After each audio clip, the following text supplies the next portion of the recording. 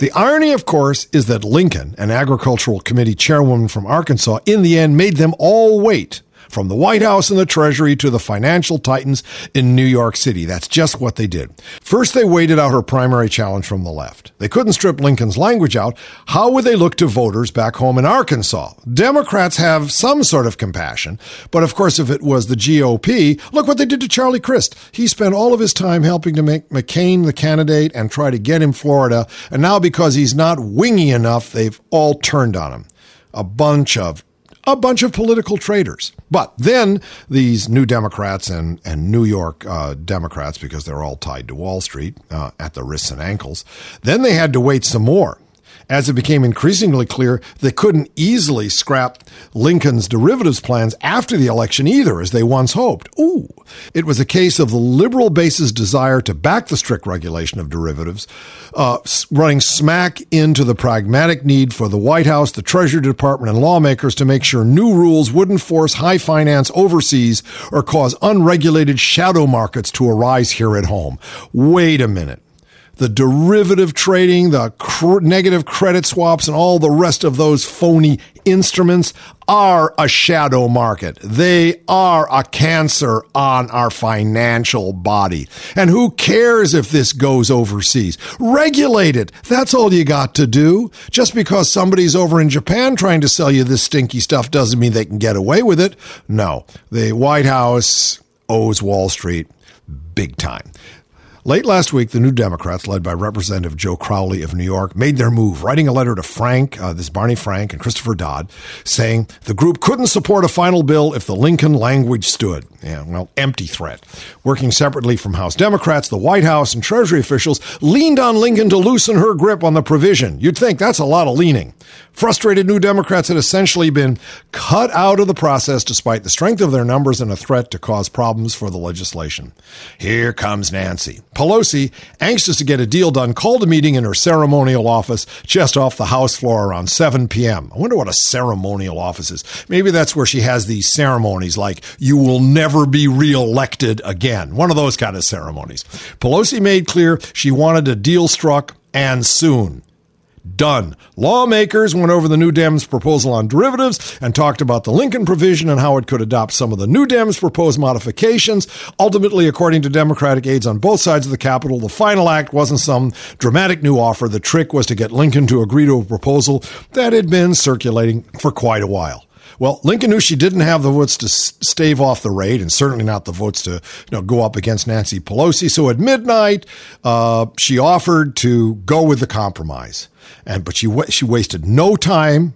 Right away, she talked with the Huffington Post and gave them the quote, "This morning, the conference committee ended an all-night session by adopting historic financial reform that offers unprecedented protections for consumers and includes the bulk of my provision. The riskiest trading practices by Wall Street banks that nearly blew up the world economy will have to be moved to an affiliate within 2 years." So they've got 2 years to totally screw us. Well, it is summertime, Pete, and it's summertime in places that are really unpleasantly hot, like the Middle East. Let's face it, it's not only hot there, but it's humid, like it is at the Gulf Coast, where it smells of oil, or on the East Coast, where I don't know if you want to be there in the summertime anyway. No. But if you're in any of these places, I have to give this warning about the calories available in your ordinary things that you think, well, this is harmless, I'll drink this. Now, I know you're not a Red Bull man, but an 8.4 ounce can of Red Bull has 110 calories. And 27 grams of sugar. But 27 grams of sugar? That's an ounce of sugar. Okay, a 20-ounce bottle of Coca-Cola Classic has 233 calories and 65 grams of sugar. It's 2 ounces of sugar in how many ounces of Coke? That's 20. Oh, my golly. Okay, now say you're going to have a little lunch at McDonald's, right? You're going to get that 32-ounce triple thick chocolate shake, 1,160 calories and 168 grams of sugar. Well, no wonder America is so sick and fat. There we go. How about, did you even know that a 40-ounce Smoothie King Peanut Power Plus Grape existed? No, I didn't. I don't know where to get it, and I don't want to know. It has the sugar equivalent of 20 Reese's peanut butter cups, just to tell you that. But if you're a Starbucks kind of person like I know I'm not, you go to get a 20-ounce venti caramel latte. I'd say that was the ordinary order there, if you're in line. 320 calories and 8 grams of fat. 43 grams of sugar. How about that? These people should be punished. Now, if you're on a real health kick, I'll just kick you. Well, I'll kick you with Snapple. Snapple, we can all trust. And Rush Limbaugh owns part of Snapple. We can all trust a Snapple, right? To give you a 17.5-ounce mango green tea metabolism. That is its name, mango green tea metabolism. Somebody is screwing up. It's got 140 calories, 33 grams of sugar, and if you choose just green tea, let's say green tea with citrus. That sounds healthy. Sounds healthy to me. 200 calories, 53 grams of sugar. Excuse me, I think I have to go to the bathroom. This one's from Ariana's Huff and Puff.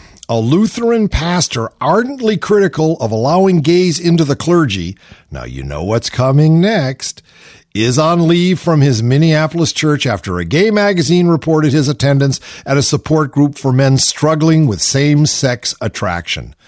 You may as well just start a scorecard. Look around, find out all the people in positions of power or that are communicators, that are virulently homophobic, and you know that they're struggling with homosexual tendencies at the minimum. Poor conflicted people. I mean, they really do need a support group because they're struggling. They're indeed struggling. A fixture on local cable access shows, Brock regularly broadcasts conservative views on homosexuality and criticizes the Evangelical Lutheran Church in America for liberalizing its gay clergy policy. Lavender Magazine published a story last week about Brock's quiet attendance of the Faith in Action meetings written by a reporter who falsely posed as a member of the group. They sandbagged him. They borked him. The Lavender article never explicitly said Brock confessed to homosexual activity. It quotes him at one point talking about a recent mission trip to Eastern Europe, of which he says, "I fell into temptation. I was weak." Well, I seriously hope you can come to terms with your conflict, and I hope you can work it out. And maybe you should give Ted Haggard a call, because he figured out how to make it whole, how to make it right, how to become a compassionate, serving Christian or whatever, and not be a raging homophobe. It can be done. So why do I always return to Sarah Palin, and why even give this ignorant, opportunistic quitter the time of day? Self-abuse? Could be. Maybe it's because it's because chronicling this fascist beauty queen is a reminder that she could have been one faulty heartbeat away from the Oval Office. Shudder. Brr. Let's start with Palin the Crook, Dave. Okay. Palin the Crook. Palin the Crook. Mm-hmm. A legal defense fund set up by Miss Sarah when she was the Alaska governor, was illegal, an investigator of the state personnel board has announced. Okay, personnel board. Investigator Timothy Perumenos said the Alaska Fund Trust inappropriately used the word official on its website to describe it, wrongly implying Palin's endorsement as governor. Palin's attorney, Thomas Van Vleen, said she will return the money from the fund, which brought in $390,000. So that's $390,000 out of Mama Grizzly's pocket, right? Mm-hmm. Thursday's findings are an outgrowth from a preliminary confidential report by another board investigator that also implicated Palin. The early report was issued less than 2 weeks after she announced she was resigning from office. Get out while you can, Sarah. What's an oath of office when the sheriff is hot on your trail and there's all those millions to be made on the lecture circuit? They just love this woman, and she's a full-out quitter.